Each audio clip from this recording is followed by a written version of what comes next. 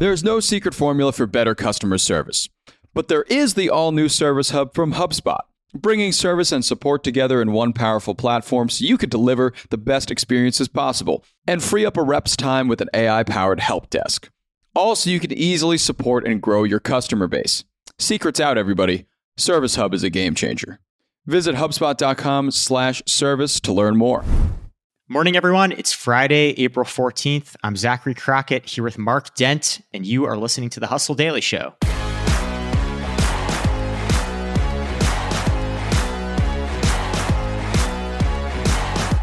So a few weeks ago, Mark and I ran a survey in our newsletter asking our readers all kinds of questions about the economics of dating. How much people spend on dates, where they go, how inflation has affected them. And today, we're going to talk through some of those results. And if you want to see the full report on this, you can check out our email this Sunday. We've got a full breakdown of all the results there. But first, let's talk about what else is going on in business and tech. The cost of a first-class USPS postage stamp will increase from 63 cents to 66 cents in July. That may sound pretty small, but the USPS is on a decade-long mission to wipe out a $160 billion shortfall, and it hopes to break even this year. A 3-cent increase on stamps is a little way to chip away at that. The Library of Congress's National Recording Registry has 25 new inductees, including Mariah Carey's All I Want for Christmas Is You, the Super Mario Brothers theme song, and Led Zeppelin's Stairway to Heaven. Luxury brand LVMH reportedly broke into the world's top 10 companies as it reached a market cap of $486 billion on Thursday. If it hits $500 billion, it's going to become the first European company in history to ever do that. The EPA predicts that Americans would save up to $1.1 trillion on gas if its new auto emission standards were to be adopted. EVs would cost more upfront, but the EPA maintains that owners would save on fuel and maintenance in the long run.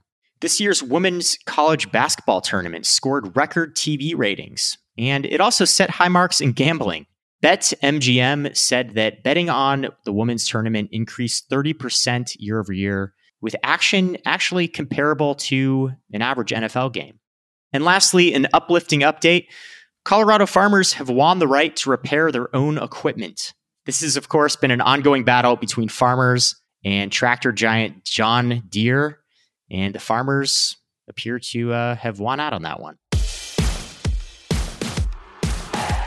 So one of the reasons we decided to explore the economics of dating right now is that obviously we've been dealing with rampant inflation over the past year, and it seems like daters have been hit especially hard. The cost of food has gone up, the cost of drinks has gone up, the cost of gas and transportation has gone up. It doesn't seem like it's an easy time to be on the dating scene right now as a single person. No, it's like literally every component is like what we are thinking of when we think of inflation is certainly impacted when it comes to dating. Like if people get brunch and do eggs, I feel like that's the only way that it could be any more impacted. Yeah. But so I think we wanted to do this survey to just kind of flesh out like what it means to sort of date in the year 2023 in this kind of unusual economic period, you know? Yeah. And it's interesting because I think people 2-3 years ago when the pandemic began, for instance, people were dating in different ways. They were going on walks, you know, they'd have long, maybe Zooms before they'd meet with somebody, maybe even a couple of Zooms before they would actually meet in person. And I think people often saved a lot of money in those days. And now we're kind of back out to something that resembles more of the 2017, if you will, dating life, except for the fact that it is without question more expensive. And I think that our survey results are pretty fascinating around finances. Yeah. You mentioned a lot of people at the height of the pandemic were trying to find workaround dates, maybe going on walks and hikes. One of the questions we asked was actually, you know, what is your go-to first date? And we should say here, before we get into the results, we got about 700 responses. Our audience does skew a little bit younger than the typical national average of 38 years old. It also skews slightly male and slightly higher earning than the average American demographic. But we asked this question, what is your go-to first date?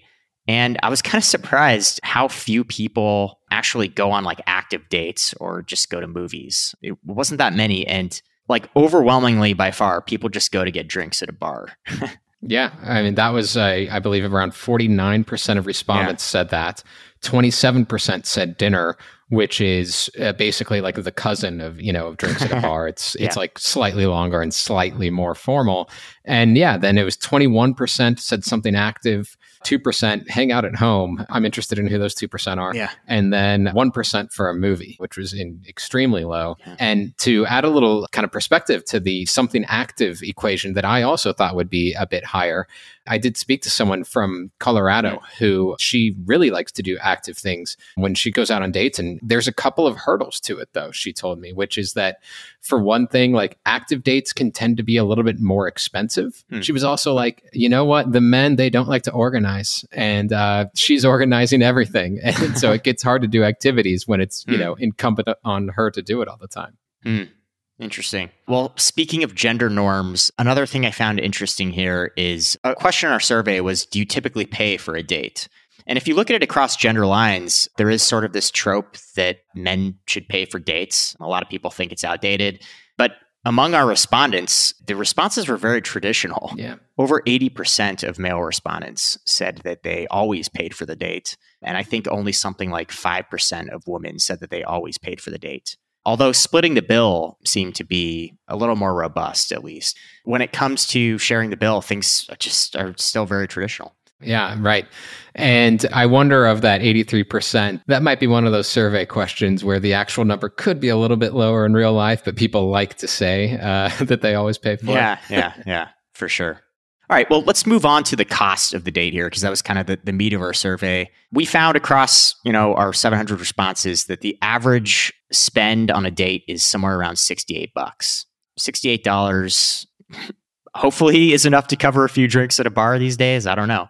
But again, that figure, if you break it across demographics, the average man who pays for a date said he spent $87 on a date. That's nearly 30% higher, while the average woman said she spent about $48 when she did pay for a date. Also, across age lines, Gen Z and millennials spent less than the average. Average Gen Z respondent only spent about $49 on a date. Gen Xers spent the most, $82 per date. And then, of course, across income, lower earners, as expected, spent significantly less than higher earners on dates. So there does seem to be sort of a correlation between how much you earn and how much you spend on dates. But when we looked at inflation and the impact of inflation, people acknowledged that dates have gotten considerably more expensive, but they weren't really willing to reel back on their dating habits, which was kind of interesting. Yeah, right. I mean, I think like the exact numbers from the survey showed that the vast majority, 85%, have noticed that dating has gotten more expensive, but only around 38% said it has caused them to go on fewer dates. But that's still a pretty big chunk when you think about it. And it may not be, when you match it up to that 85, it's not a lot, but that means more than a third of people have decided to kind of change their dating habits because of inflation. And to bring up that conversation again I had with this woman from Colorado who kind of gave me a little bit deeper look at some of the decisions she's made because of finances in dating. She has gone on fewer dates, she believes, because of it. Oh, wow. When she tried to explain that to me, she was like, I know it sounds really weird that I'm doing it, but she just feels like she is. And it's changing the types of dates she goes on. As mentioned before, those activity dates can be more expensive. Mm-hmm. She even laid out this scenario where hey, if you go for a walk, that's free. But if the date is going well, typically you're going to go get a drink after that, or maybe dinner after that. And so that's kind of something that she thinks about. And those thoughts, she's evaluating, really making these kind of decisions about how do I want to spend my social time? I can go to dinner with my friends, which will be expensive, but I know it'll be fun. Or I can go on a date and it'll be potentially expensive and who knows what's going to happen. And so those are calculations that people are making. I do feel like there is sort of a stigma about trying to find cheaper alternatives for dates, though. I imagine some people out in the dating scene take umbrage if you suggest going on a date that does not cost money. It's like, what? I'm not worth spending money on? And one data point to sort of back up this thesis is that we asked, has a person's income ever dictated whether or not you go on a date with them? And about half of respondents said that it has. So people, clearly think about finances and money and economics as it relates to dating, both before and during their dates. Yeah. And I mean, it depends obviously on the dating app, which is how a lot of people, of course, find dates. Mm-hmm. But the person's profession is usually front and center, or certainly at least somewhere pretty visible on the profile. So it's very easy to tell, if not exactly what somebody's income is, before you know like almost anything else about them, right? Mm-hmm. Like you're probably going to know like at least salary range or something that would hint at what their earnings are. Mm-hmm. So I think that was... I don't know. I guess in some ways, well, especially given I know our audience skews a little bit more people who do care about finances and stuff. So I guess it's not too surprising. But nevertheless, like that's real. Yeah. Do you remember, what was your first date with your wife? We had like an odd sort of courtship because we met when I was like 18 years old or whatever. Yeah. And we didn't date. We lived in different cities or whatever. So we didn't really go on a first date, I would say, until, many years later. And we just went to a restaurant that was like near my house. I was living in Dallas at the time, which is where I live now. And yeah, I paid for the check, I paid for the whole thing. Oh, what a gentleman. Yeah, it was a nice restaurant. So yeah. But I'll add this too. When people are talking about these activities and like the free dates and having there be some stigma, I'll say this, the worst date that I've ever been on was a walking date. Really? And yes, and it was not because of the walk. Well, actually, yeah, it kind of was because of the walk. So we just weren't a good match. It wasn't necessarily me or her. We just weren't the right fit. Okay.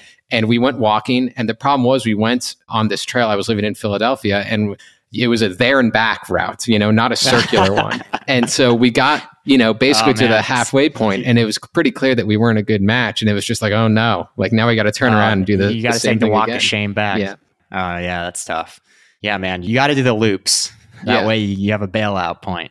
What was the first date for you and your wife, who I know you guys also met a long time ago? Well, we're both kind of weird, Marcus. I feel like I also met my now wife when I was 17, and she was actually my math tutor. But I remember, just being this like poor kid. I had no money. The only money I had was sort of from working our odd jobs, painting people's decks and stuff during the summer. And I borrowed my dad's car. I drove into San Francisco, and the first thing I did was accidentally drive down a one-way street and almost kill us both.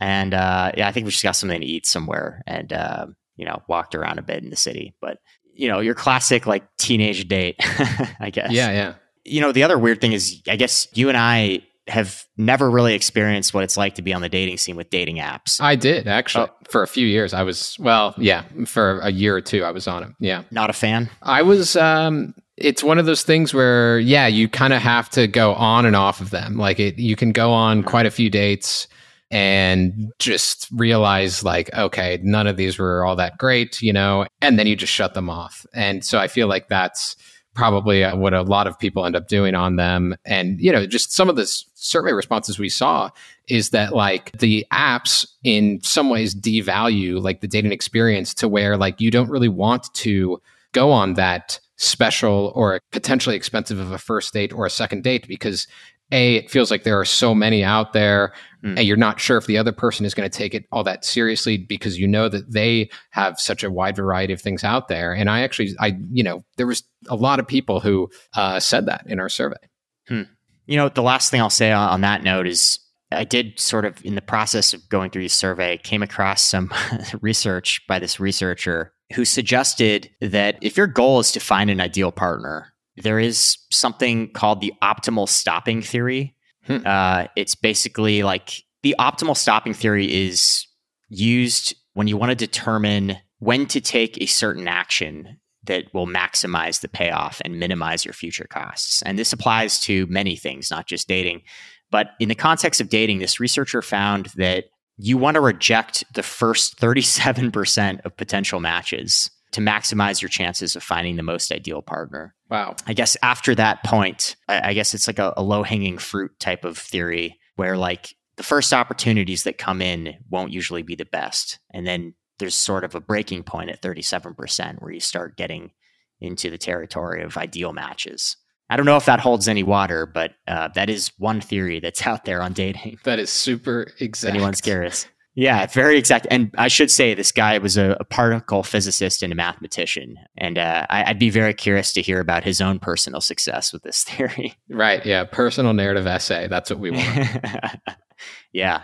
dating is not mathematical or scientific, as anyone who dates a lot probably knows. But anyway, if you want to find more on this survey, we've got a full breakdown of the results coming out this Sunday. This was the tip of the iceberg. Go and check it out at thehustle.co/stories if you're interested.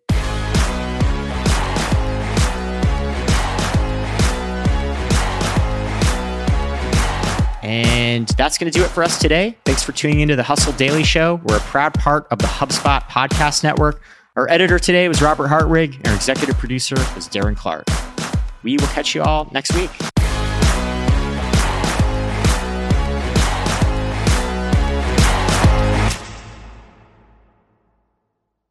Hey, everybody, I got a great podcast to tell you about. It's called Truth, Lies, and Work, and it's brought to you by the HubSpot Podcast Network, the audio destination for business professionals. On this show, you can join husband and wife team Al and Leanne Elliott as they dispel myths, impart wisdom, and answer all your questions about finding, keeping, and motivating great people. They actually just did an episode with John Smith, who is the manager and agent of famous Argentinian soccer player Diego Maradona. He talks about in this episode how he was able to manage the global superstar, athlete, celebrity that Maradona is and was. It's a great listen. You better get out there and check it out. And you can listen to Truth, Lies, and Work wherever you get your podcasts.